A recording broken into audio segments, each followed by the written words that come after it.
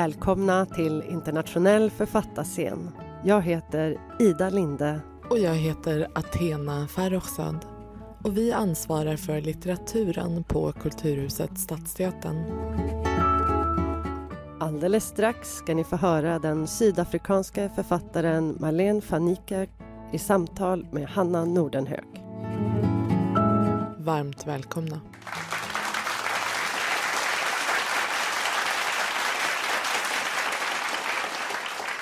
Att skita är en ädel färdighet. Det är en sak som är säker.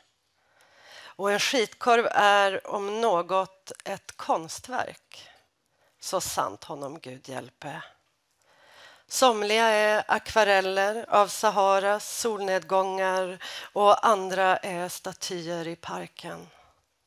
Men för att räknas som ett mästerverk måste skitkorven ta sig igenom hela tarmsystemet i ett stycke som en gobeläng. Ha en jämn yta och vara stramt vävd. Inte för ljus men inte heller för mörk. Så att alla färger gifter sig fint men inte så mycket att det blir tråkigt.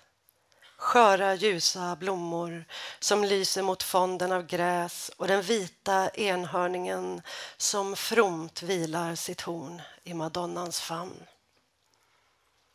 Treppi sitter och bläddrar i den gamla kalendern han hittade bland flatornas tidningar igår. Det finns en uppbruten gitarr målad av en viss brack och en härjad snubbe med bandage runt huvudet. Det är en van Gogh. Av van Gogh som skar av sitt eget öra, det står längst ner. Ja, han van Gogh gick och brackade sig om örat. Udda fåglar har udda namn. Han föredrar den heliga jungfrun alla gånger med den gamla hornförsedda hästkraken. Allt i osynliga små stygn. Den ser åtminstone ut som något. Och det gör honom inget att de inte längre riktigt vet vem som gjort den. Om man frågar honom måste det ha varit en hel drös med nunnor som satt och sydde de där små blommorna tills tungan hängde utanför munnen på dem av trötthet. Och de började titta i kors efter att ha koncentrerat sig på alla små sömmar. Så att de efter ett tag började se i syne. Och det var då de började väva Guds moder i blå klänning. Och med den skumma lilla hästen ovanpå den blommiga gräsmattan. Mystiker kan inte vara så kinkiga. Inte de förstoppade heller. Det är ett kors och det är ett kall. Att skåda det som inte existerar och att krysta utan resultat. Båda är olika sätt att undkomma rivjärnet. Och det banar väg för hela skithus fulla av konst. Med Gud som hans vittne. Och världen är ett bevis på det. Varmt välkomna till Internationell författarscen. Tackar. Idag har vi äran att välkomna på scen Marlene van Niekerk, sydafrikansk författare som också är professor i afrikansk och i holländsk litteratur. Hon började med att skriva poesi och noveller men blev känd för en svensk publik och hade sitt stora internationella genombrott med romanen Achat. Den bok som nu är på tapeten är Triumf. Utspelar sig 1994, samma år som det första valet efter apartheids fall. Den är utgiven av Weiler förlag i en lysande översättning av Erik McQueen. Ikväll så samtalar hon med författaren, översättaren och litteraturkritiken Hanna Nordenhög. Så, a big welcome to Marlene van Niekerk and Hanna Nordenhög.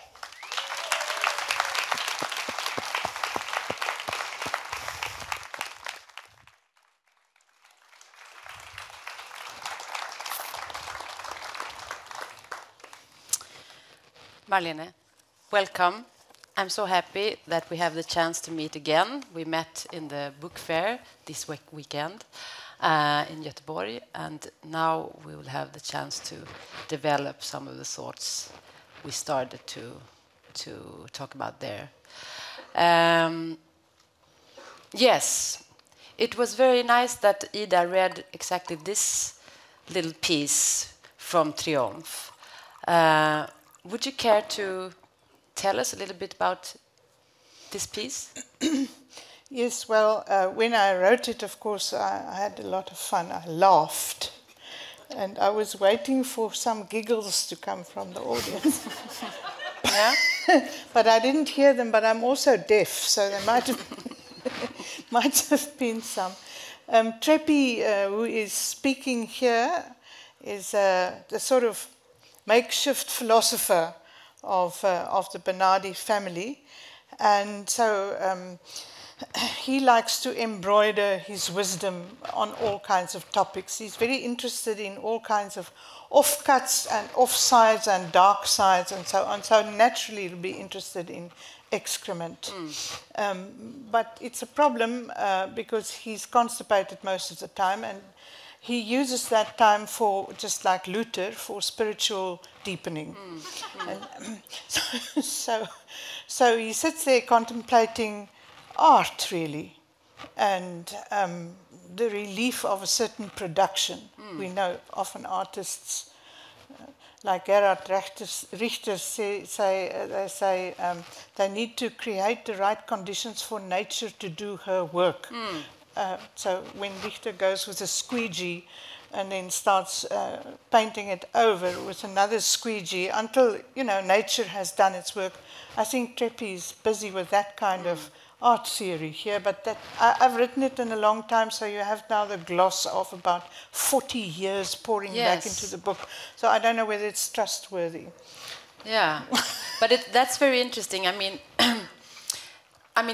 we should say that Treppi is one of the family members of the Bernardi family. Yes. They live in the area, the neighborhood Triumph. Yes. That is a white neighborhood, yes, built on the remnants of the black neighborhood, Sophiatown. That's right.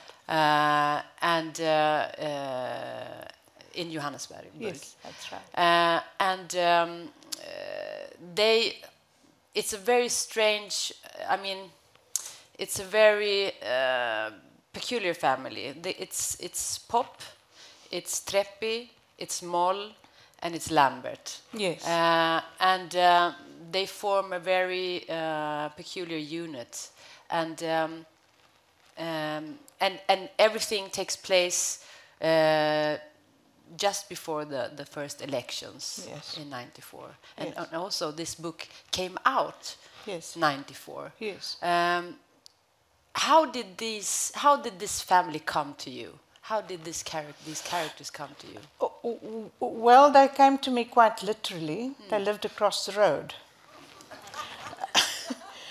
From a little house that was the cheapest house that I could buy. I started out on my career at the university and I really didn't have money. And then a relative died and left me a few thousand that I could put down as a deposit. And then the only house I could find that fitted my pocket was in Triumph, which I, of course, thought was a grim and strange thing to face for me, because Triumph was a kind of place notorious for the apartheid politicians' stupid policy of eradicating so-called black spots. Yeah. Now, the black spot concerned here was Sophiatown, which was a farm initially, where black people had freeholding rights. It was a wonderfully vibrant suburb of Joburg, with artists and writers. With artists and writers, and it was mixed. So a lot of what happened culturally that was happening in Sophiatown. And then the story of the Nationalist Party came that they wanted to eradicate the black spots, of which Sophiatown was a one. There were many, of course, and District 6 in Cape Town was another one. And they just came in there with bulldozers and razed the thing to the ground, and they sent some trucks throwing people's belongings onto it and went and dumped them somewhere out of the city. And then they erected a township for working class white people on top of the ruins, just like that, and had the gumption to name the suburb Triumph, which was like, you know, how those people thought at the time. Anyhow, the name has changed back again after 94 to Sophiatown, which I don't know is right for the historical remembering. Maybe it should have been Sophiatown and then in brackets written in pink, in quoting marks, Triumph. You know, so people understand there's something wrong with just going back and renaming it Sophiatown. Yes, because it's, I mean, it's powerful. Yeah. So what was the question? The question I don't remember, but that doesn't. It's not important. Anyhow, so in '94, of course, then we moved house and went to live there, and I felt as though I was on the cusp of history. Everybody was extremely excited about this new era that is going to get birthed in South Africa. Yeah, but this family is not really excited. No, they're scared. They're scared, and they're talking about the north, to go to the north. Yes, they want to go flee. to the north, Yeah. yes. I don't think they've been able to go anywhere at all. People in that part of the population, many of them are still poor. Yeah. And also, I mean, this image of the erased place, Sophiatown, and then this colonial building on top of it. It's a very, very strong symbolic figure, no? But there are many. You could say that there are many symbols in the symbols or metaphors of the South African society in the novel. Also, I mean, the family is a family that you follow their past from their parents, yes. And the sort of corruption of the whole family, because yes. They are living in a sort of lawless, limitless relationship with each yes. other. They are completely left out to each other, yes. and also, I mean, this character Moll, the yes. only woman in the family, she is a character extremely exposed. Yes, she's to, abused. She's abused by her all brothers. by all three men. Yeah, by all three men. Yeah. Also her son. Nobody knows, and also her son. So nobody knows who Lambert is the son of. Whether it's of, he believes Treppy is his uncle, but Treppy might be his father. But they keep it a secret from him. He finds it out in the end, and then, you know, he's in an existential crisis, and say, no wonder I'm such a monster. Yeah. My buttocks are too high, and I have knobbly toes. No wonder. They lied to me. So he breaks everything when he finds this out. Yeah, Lambert is sort of the monster created by a system almost. Yes. It's like he is the product of a completely perverted history. Yes. Yeah. He's also an artist. He paints. Yes, and he paints he paints to understand his own life. Yes. He paints his history book. Yeah. He paints the Great Trek, which is something that happened in South African history when the Afrikaners at the Cape felt dissatisfied with the policy on the slaves of the English government, the English colonial government. So they loaded up their wagons and trekked into the north. So the north was always gone, away from the center of power and away. And this is what Lambert paints. He paints a wagon and the mountains, but then his history is a bit cockeyed, so all things get painted across each other. Also his personal history. Yes, and he also paints a refrigerator. Yes. He has two arts. The one art is the art of painting, history, and also painting insects. In the place of pin-up girls calendars that he takes off, so he paints them. And the other art is the art of fridge maintenance. And why fridge? Tell us about the role of the fridge in the family Bernard situation. Well, it is an inherited art. They used to have a business, but the business, you know, sort of didn't work out. Things exploded.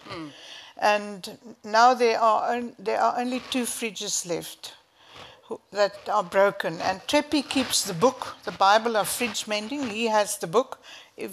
Eventually, Lambert inherits the book, and it's a huge, big ritual of exam writing that Treppi puts Lambert through in order to receive the book in the end. And Lambert has an aim with mending the fridges because they've promised him a girl for his birthday. He's a virgin. He's also an epileptic. He's a whole lot of things. And then he wants to mend the fridges so he can open the fridge and tell this girl, who is a prostitute, that his uncle tells him that they've organized for him for his birthday.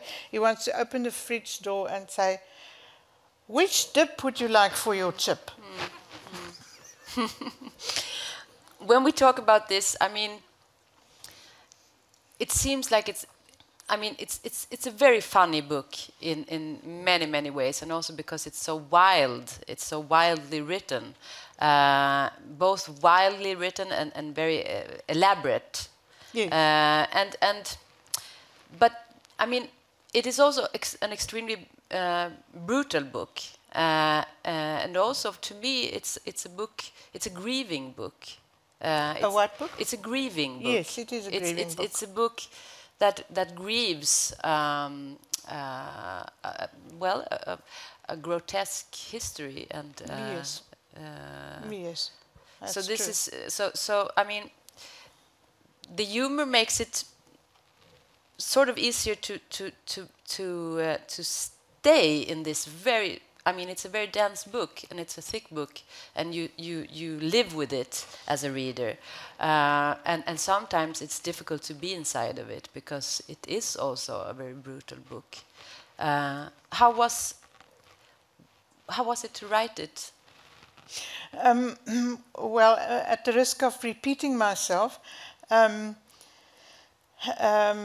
I started out on this book. It was my first novel, so it was also experimental, and it came to me as a reaction on a review written by some other critic about a collection of short stories that appeared before this novel. It was called The Woman Who Forgot Her Binoculars.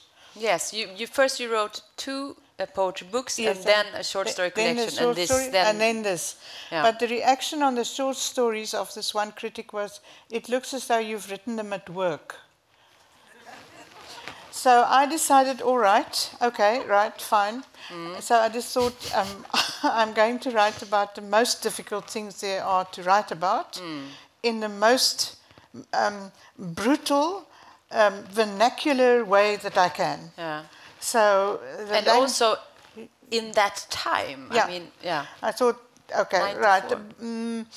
We were promised that the world of the arts would open with 1994 election. So it was anticipating that. I thought, okay, now I'm going to kick this ball really hard, and I'm going to write in an Afrikaans vernacular that is wild, and it's going to be impossibly twisted and a kind of black humor, because there's not a lot more that you can actually do. The South African history is extremely cruel, but I can't stay in it. I'm thinking of that book by, and I forgot the writer, Les Bienveillantes, the what was it called, Henda? The French book.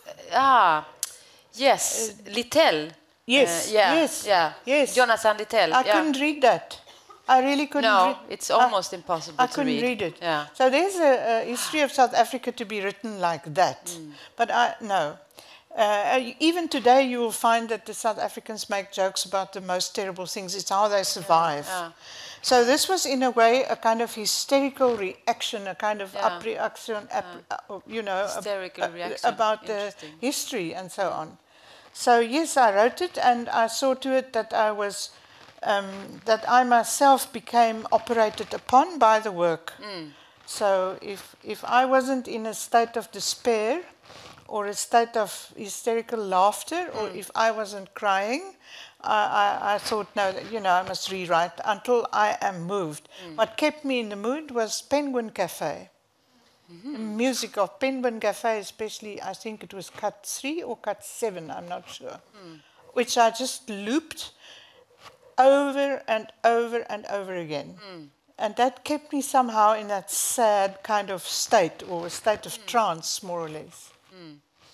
But were you afraid when you wrote it, or were you afraid when you were about to publish it? I definitely anticipated a lot of nonsense. And it did come. It did come, yeah. Yeah, it did come. I received about 7 of these books defaced in my post box. Really? By people who felt offended.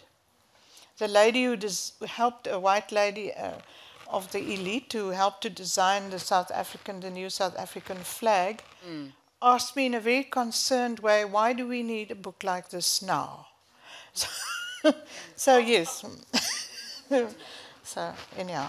Yeah. Yeah, it took it out of me. Yeah. Yeah, and I mean, they are very connected, these two books. Yes, they are connected. Because I'm connected, hopefully, to myself. Many people, however, think that I'm mad, because how can you write this and then that?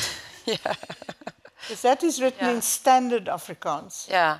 That is slightly elevated. Yeah. This is written in street language. Yes. That doesn't exist, by the way. I made it up.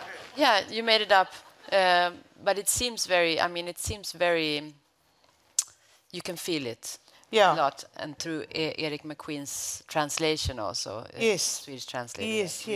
Really has done something very beautiful with this. So yes, they are similar in certain aspects, in that both books really, I think, are allegories about art. They just pretend to be about politics. Because otherwise nobody would read them. So, and the main characters share something. They both sit in the back room of their families, half exorcised and crippled.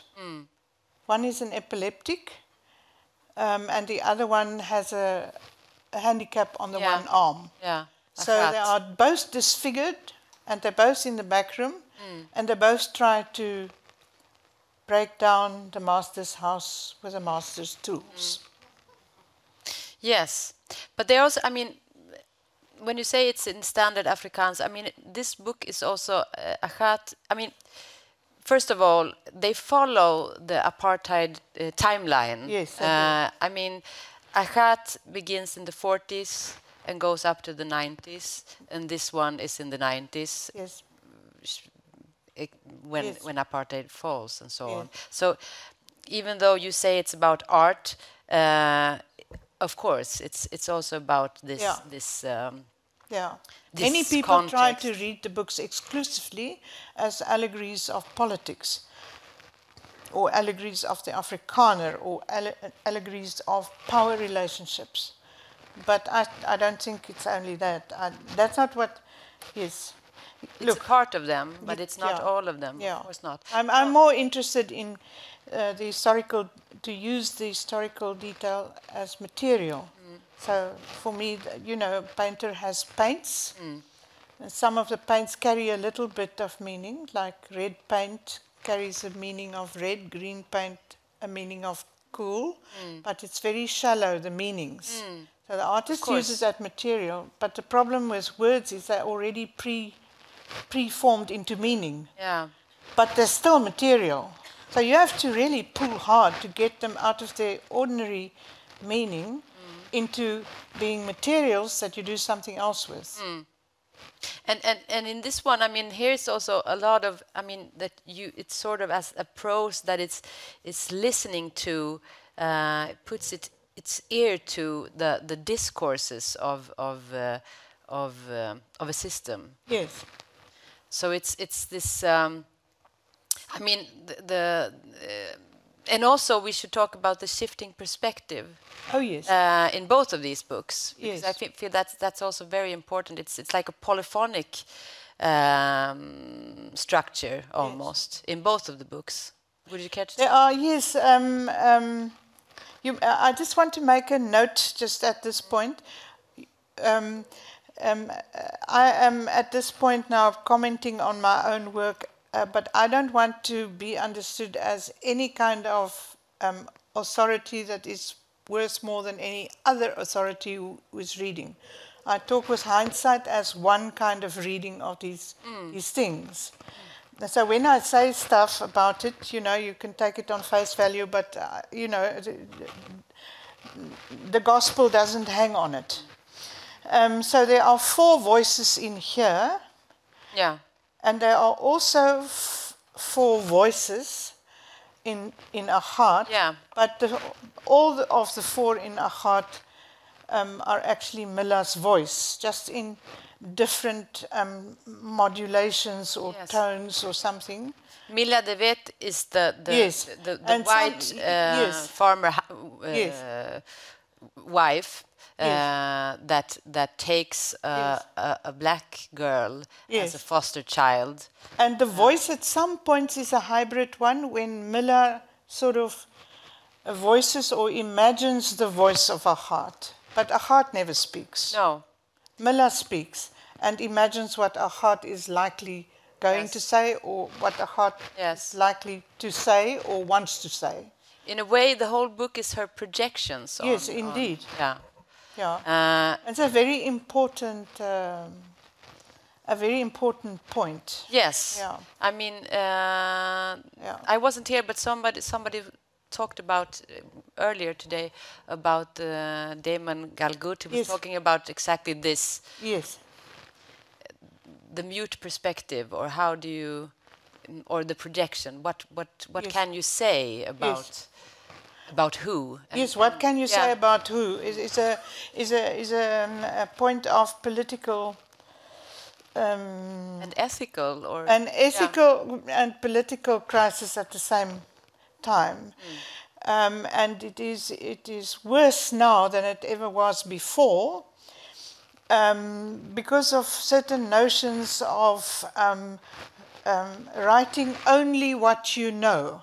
In other words, only from your own lived experience. So this is, I think, because of the pressure to produce autobiography or truth or something with reference to the real world that is happening in prose during the last 2-3 decades. But it also has a political relevance, because people feel you can't speak for other people, you have to speak from your place, in your place, and everything else is nonsense. You have to reflect your position. Yes. Your power position, your class position, your skin color position, and you have to stick to that. But then how could I have written something about a woman with Lou Gehrig's disease, or how can I make a poem about a stone?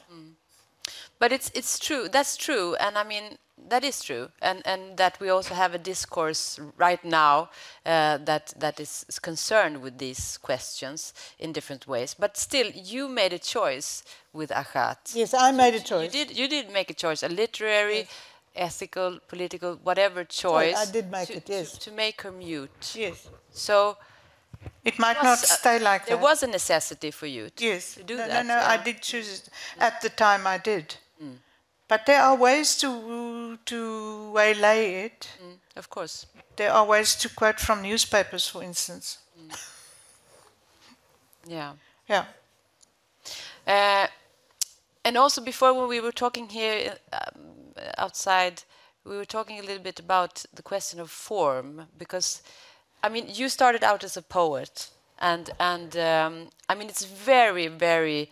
You feel very strong in your prose. That it's a very shimmering, almost dance-like, feverish prose you write, and you feel the presence of this material relation with language that a poet has. So tell me about this connection. I mean, for you. Yes. I think it's why these books became half impossible to write, because there's a certain contraction and intensity that one wants in poetry. And then you start composing a thing like this, and you, as I always say, you put on stitches on the knitting pens, and you'd better see to it that you knit all the colours right through and compose the thing as a weft, so that you don't have loose ends. So if you write a novel with so many stitches put on in the beginning, it's quite difficult to keep the thing together if you have an ideal of a huge big poem in your head.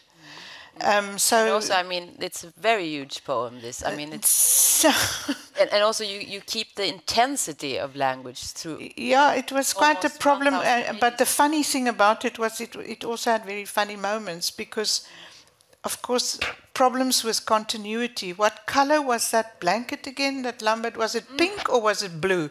Okay, and you have to, because you forget. You can't keep this in your head as though you can keep a poem in your head. You have to check for continuity mistakes. Of certain ways of speaking of the characters can't be confused. They have to speak in their own format and so on. Yes, so yeah, it was a big knitting. But how long did it take to write these books? This took about 2.5 years, and that thing went through 8 revisions. 4 years, I think. Yeah. But I mean, if it took 2.5 years, I mean, because it's also it came out in '94. It came out. So it's almost as if you, when you were writing it, you were writing the future. Or I knew it should be out just before April. It should be finished before it should be out by April 1994. So I was feeling like, that the earth is moving under my feet. It was written on the cusp of something great happening in our country. Yeah, so it was quite a nervous business. And you sat in Triumph working I sat in Triumph. In your yes, house and so of course, sometimes I needed more material. So I'll tell you something about this. Guy Fawkes on the 5th of December. Yeah, yes. When everybody... It's very present here, yeah. So I had a friendly writer, a friend of mine, who has now passed away, Jean Goosen. And I said to Jean, would she come to Triumph, please, and help me? And I bought, what do you call it? Cake tin fireworks. So it's one of those that you light, and different things pop out of it, big thing like this. So I bought this. And I said to Jean, would you please come and assist me? I want to get the Bernardis, it's of course not their right name, I want to get them out their house. I have to listen. I just need something more. So Jean came, and she's not scared of anything, so we took this thing into the street, and we lit the fuse, and then it didn't go off. So Lambert, which was not his right name, came out. Bless their souls, if they hear me now, they'll probably want to hit me with something over my head. But anyhow, and he said, but I can light this for you, I just need some petrol. So he wanted to siphon petrol from my Volkswagen. But all this is, I know. And in the end, I think we did get it lit in the end. But they were all out, and I could listen carefully. So. But I didn't realize, Marlene, that there really were that there really was a family, a real family that you observed. Yes. Yeah. Yes, there was. Yeah. But of course, I mean, I was never them. in the house. Everything that happened in the house, I imagined. Of course. Yeah. There were a few things that did happen, like forcing his mother to mow the lawn. That did happen, but. Yeah, I mean, that is not the real point. The real point is what happened in, trying to work out what was going on in that house. And also, I mean, these characters, I mean, they are so absurd and grotesque in many ways, but they are also, I mean, you start loving them as a reader.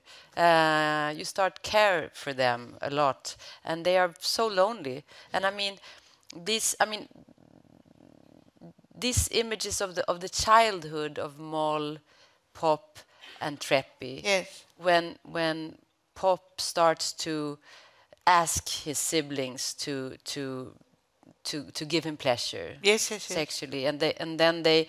Because they were develop hungry. this- They were hungry. It was hard to get the time He says that he will passed. give Yeah. them candy and so on. He will give them candy if they do that and so on. So he starts with that, but he's not this.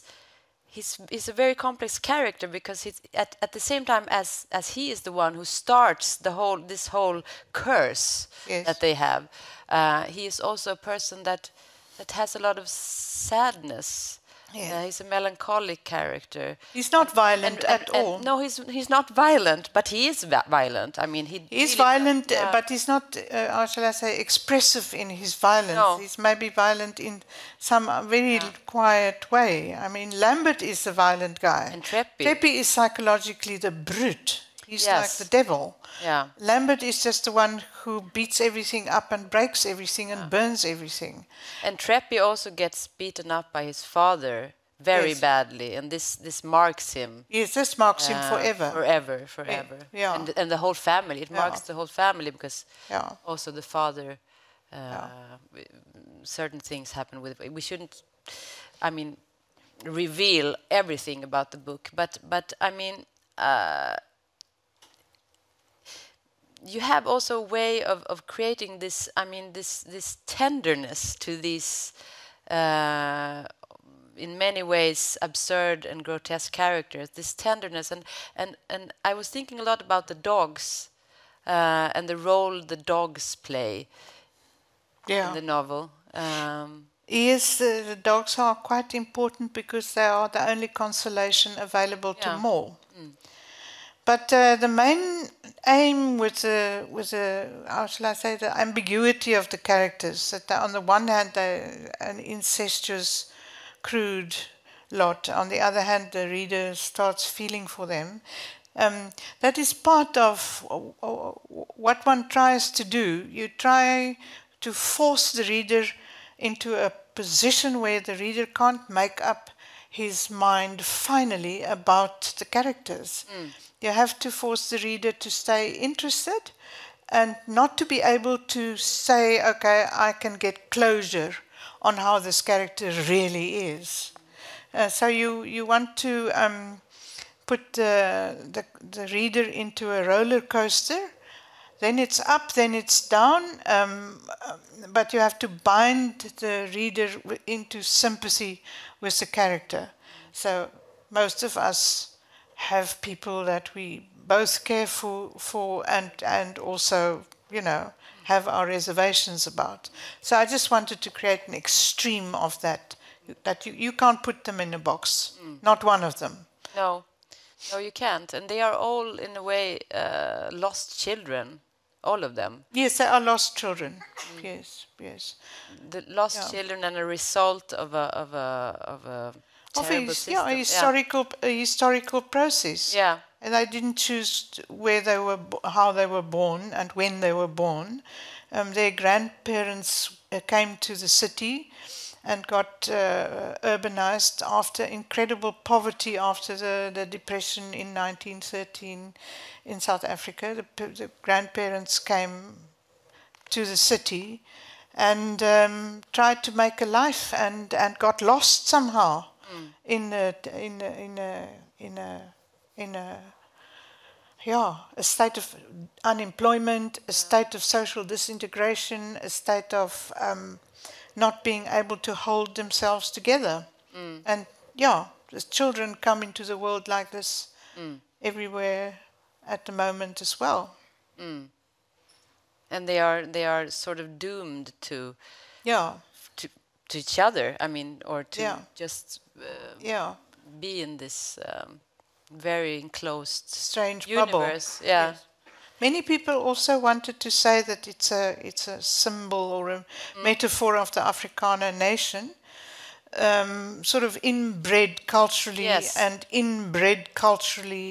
and very sort of limited in parochial ways of thinking and of small-minded differences and so forth, and actually sort of digging their own grave by not letting the world in. So yes, all of that is, I think, it also on the brink. I mean, I had to put in a portrait of myself and my then friend, the dykes across the road. Yeah. I mean, they were the complete other to the Bernardi family. Yes. So I did give Lambert something back. I mean, I did peep through a hole in the gate. Yeah, but at you their allowed him goings to on. peep But on I you. allowed him to peep through the gate with a pair of binoculars and find out certain really juicy details about the Dykes' behavior. So, Yes. so, you know, I mean, I tried to play fair. I mean, there was a certain debt to be solved.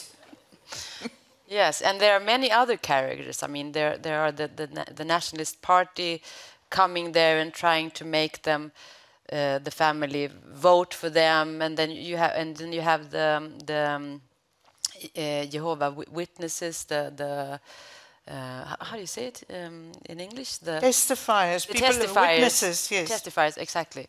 Jehovah's Vittnen coming there and also trying to sort of win them over. Oh, the Jehovah's Witnesses. Oh, those, yes, yes. Yeah. Yes, yes, of course, you know, everybody's trying to win them over, and, Yes. and yeah. Yeah, and all of them create huge problems because Lambert gets a fit, I think, because he gets worked up seeing the Jehovah Witness woman. Yes. She has something with her dress or something, and he can't contain himself, so he gets an epileptic fit. And when the National Party canvassers for the votes come, there's a huge accident with a bee nest.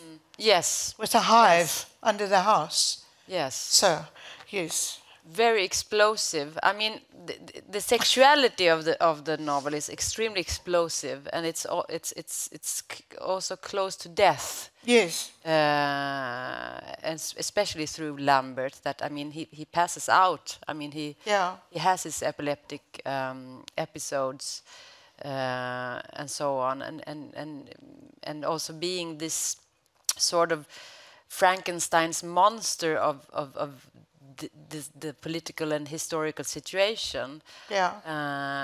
And all these images are very, very. I mean, you are inside of this wild universe. But could you have written Achat without Triumph? I mean, what do you feel about? I mean, was it? Is it? Yeah, this was practicing. You know, look, I think writing is a lot about. It's about self-confidence, and so I was also younger. You must understand. I'm talking. Both these works are far in the past, Yes. and as I told you back there, it's like zipping open very old body bags and peering inside, talking to you about them, and thinking, what have I committed, you know? And I killed it and then published it, which means zipping it because I can't change anything. So, no. So both of these were written when I had the confidence to do that. Finish something, zip it up, and say, okay, fine, it can go into the world. In a way, you know, be buried with other people on other people's graveyards. Yes, because then we have, I mean, Memorandum. Yes, that is your 2006. It's also long ago. Yeah, yes, it's also long ago, but it's very different in many ways. It has themes that are, I mean, that connects it to these two books. I feel. But it's still written in a style that is different. Yes, yes, the style is different. It has a specific background to it. My friend, the painter Adriaan van Zyl, commissioned the work with his paintings. As it is, he was very ill at the time. And he had just finished a series of paintings. about the hospital, which was a hospital that he knew firsthand and took photographs of, and then painted in a super realistic style, painted paintings in a series of 16 paintings. And then he asked me to write a piece to go with it, or a text to go with it. And it was really the most difficult thing in my entire life to do, because here he was dying, and I had to make good on the paintings that were already finished. He had already completed his series of paintings. And I had to come up with something to hold the paintings. And so I decided on this strange story in order to populate the paintings, because the paintings don't have any people in them. They are stark and clear hospitals, still lives. Only, for instance, here one can see traces of maybe a human thumb that has pressed a tube of ointment, but there's nobody. So I thought, okay, let me populate this series of paintings with characters to bring some warmth into the paintings. And I thought the combination should then work like this. The paintings should remind the reader of the loneliness of dying, and the loneliness of illness, and the loneliness of suffering. And the story should console the paintings with the story of human connection. So I think that book is much better than these two. Also because somebody else partook in it. It's a two-headed production. There are two authors there. And I did the first kind of ekphrastic novel that I wrote was with the paintings of Adriaan van Zyl. And somehow we did make an agreement beforehand that I will not treat the paintings as illustrations of a story, and that we would write something sort of parallel, and that the reader should do the work. And read the signs, or read the painting semiotically for certain signs that are also mentioned in the text, but that the story should be parallel, a visual story and a verbal story, and that the synergy between the two should be sparked by the reader. Yeah, but it's, I mean, we talked... Sorry, I took a long time to explain that. No, that's very interesting. I mean, but it's also, is it a really, I mean, you have worked with ekphrasis and so on. You have also translated. I mean, translation is also a very, it's a dialogue. Yes. It's a relation. Yes. So do you find... the counterpart, I mean, to have somebody else with you, do you find that as a relief in writing? Did you feel alone when you write? You wrote these two? So all kinds of stuff happens when you work with ekphrastic methods, because there's a kind of competition going on. The painter translates his experiences into a certain form, then you come and you want to translate a visual translation into a verbal translation. And you start competing with the painter for the biggest grasp on the reality that was at the basis of it. So it's very interesting. In this case, it was extremely difficult, because I visited my friend in hospital and saw him there utterly helpless. And not understanding anymore. And so I had to also inhibit the mimetic rivalry for the real. I had to inhibit it and hold it in abeyance. And it's much easier to compete with a dead painter, like I did in two little books with Dutch painters. you and know. also with a friend. I mean, yeah. Yeah, so it was different with a friend who was a painter and still alive and suffering. And many translators will tell you it's better to translate dead authors because they always want to interfere with you. Yeah. So it's good that I don't understand Swedish at this point, I think, because all kinds of interesting things happen when people translate into English, which is my second language. Yes, of course. But I mean, you then I are sit there talking and in a very generous way about your translators, and I feel that you have huge respect. Yes, I do, for their work. That you want them to. Yes, they must play. Be your rivals. Yes. No? Yes. I want them to. Yeah. Otherwise, it's not pleasure for me. No.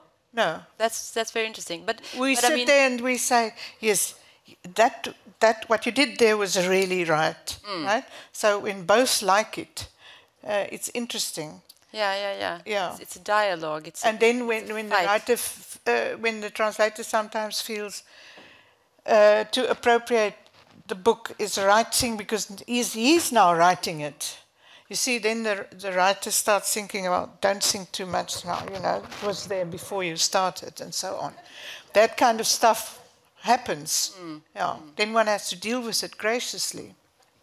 But when you say that this one is better than these two, I mean, I feel a little bit abandoned as a reader because what you have done with these two books is that you have, I mean, you really take me as a reader in possession, and you give me the opportunity to enter a complete universe that really, I mean, takes hold of you completely. I mean, both of these books are experiences of reading that are very strong and intense, and that is also, I mean, a relation that. Yes.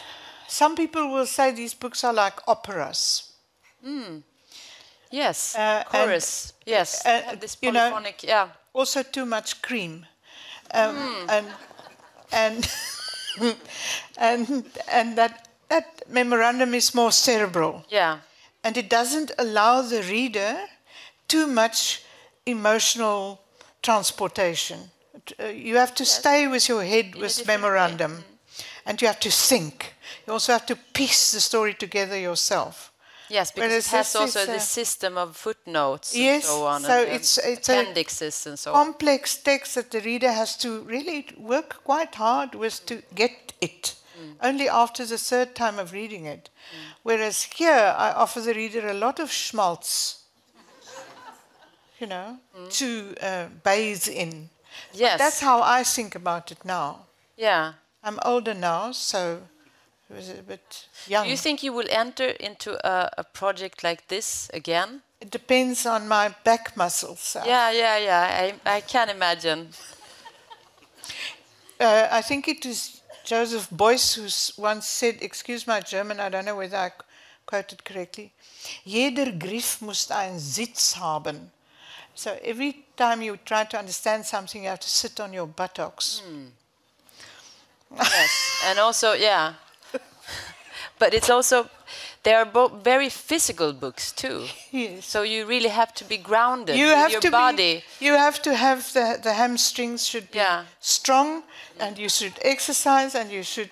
I really broke my back doing Achad. Yes. It's really physically almost impossible. I really suffered. So one must be very fit. So I don't know whether I'm going to get, you know, the instrument right. And also, you know, the repetitive strain injury. Yeah. Yes. But what do you write? This book I wrote by hand because I couldn't type by then. And then at night I pushed the written manuscript under the door of a friend who typed it out at work. Really? Fantastic. And then I would get it at 5 o'clock in the afternoon, read it, edit it, and he would rewrite it and get the next batch. Is this true? That's true. Yeah? Interesting. What a great friend. Yes. A great friend. Yes, he was a secretary at the Department of Afrikaans and Dutch at the Witwatersrand University. Really? And I think he only did this because the book is so dirty. You know, he was entertained enough yeah, to of course. keep in on his boring typing. work, he had to. Yeah. Yeah. Wonderful. But here you had. I could type. You could type. And I had to look after this because, yeah. And had you moved out of Triumph when you were writing this one? Yes. Yeah. Yes, I lived there for about 1 year, maybe 1.5 years. I was living in a very, how shall I say, a town that thinks too much of itself when I wrote that.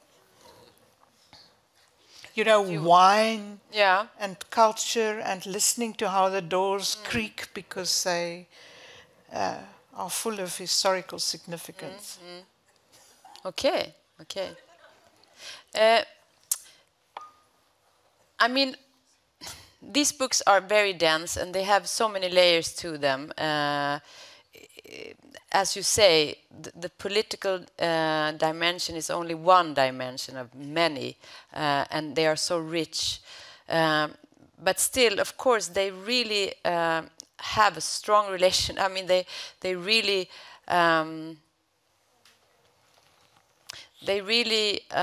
do something with the South African experience, if you say something like that. But do you think that as a South African writer, you can escape this?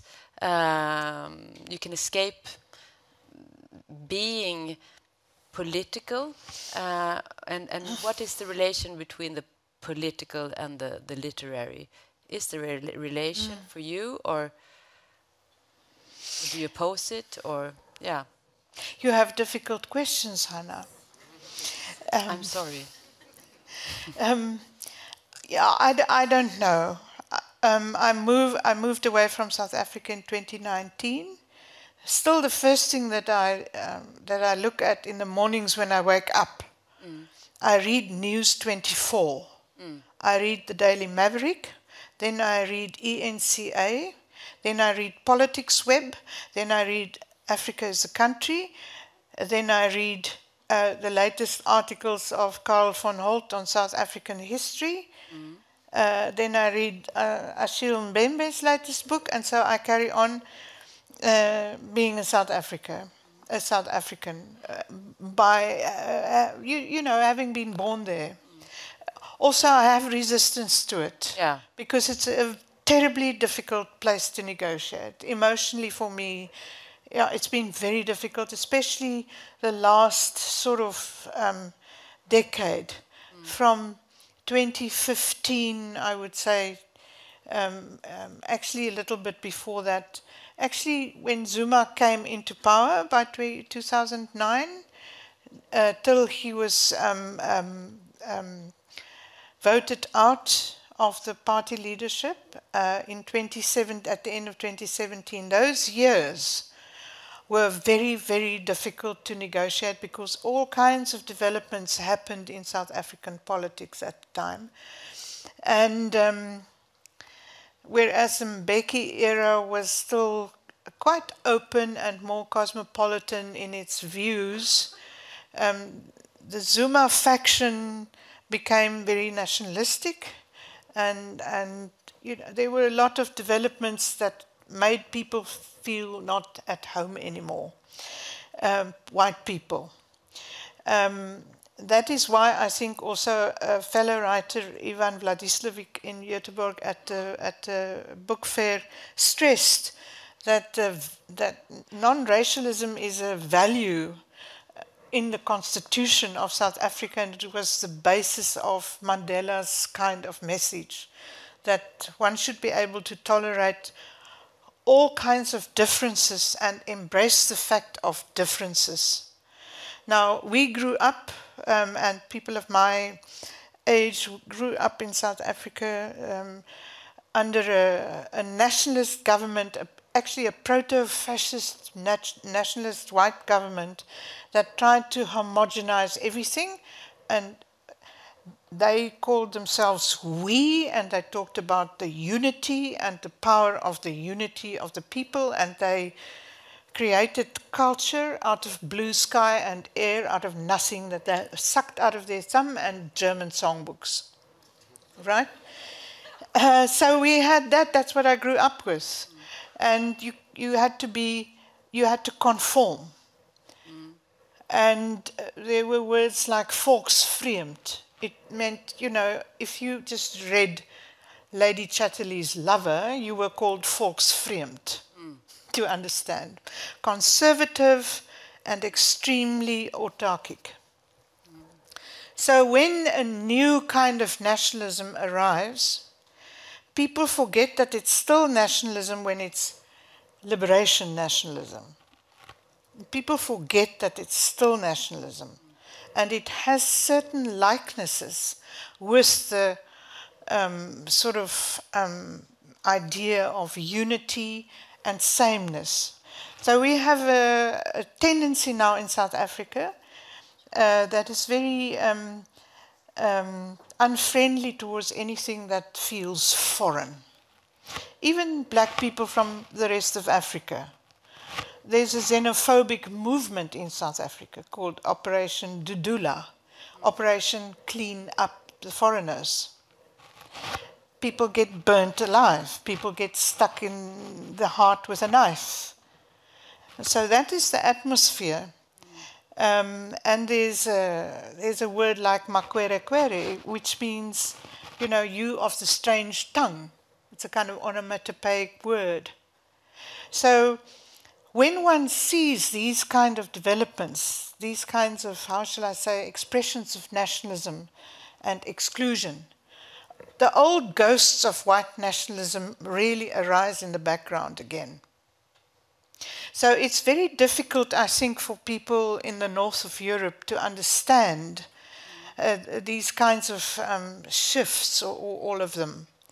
But as one of the topics at the Göteborg Festival was, what about the Rainbow Nation? That is, does it exist? Did it ever exist? And is it ever going to exist in South Africa?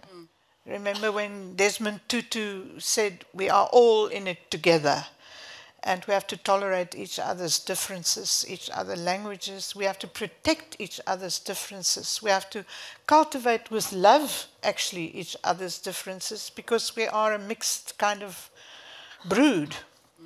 And now, once again, one feels the pressure of a nationalist kind of drift towards closing the ranks and excluding others. Difficult.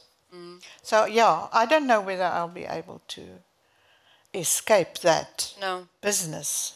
No. What would you do? I can't answer that. Well, Lambert didn't move north. I'm here now. Yeah. Yeah. And now with this complex image of the situation, we should end, because I've taken a lot of time. I feel you know, when you push that button, it will come out. But it's wonderful. It's wonderful. And I'm so happy for all the people that will have the chance to read this book, because it is a real experience to read it. And I loved it so much. And it will soon come out. It hasn't come out yet, but it's there in the shops and so on, but the review date is not on yet. Yes, I hold my heart. You also have to hold your heart, because I think, you know, there could be some reaction.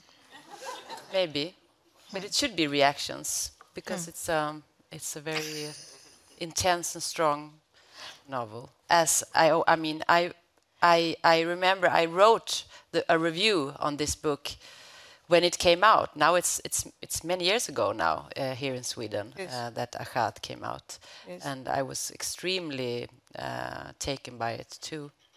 So Marlene, thank you so much for being here and talking to me. For an interesting conversation. Yeah. Safe hands. Thank you.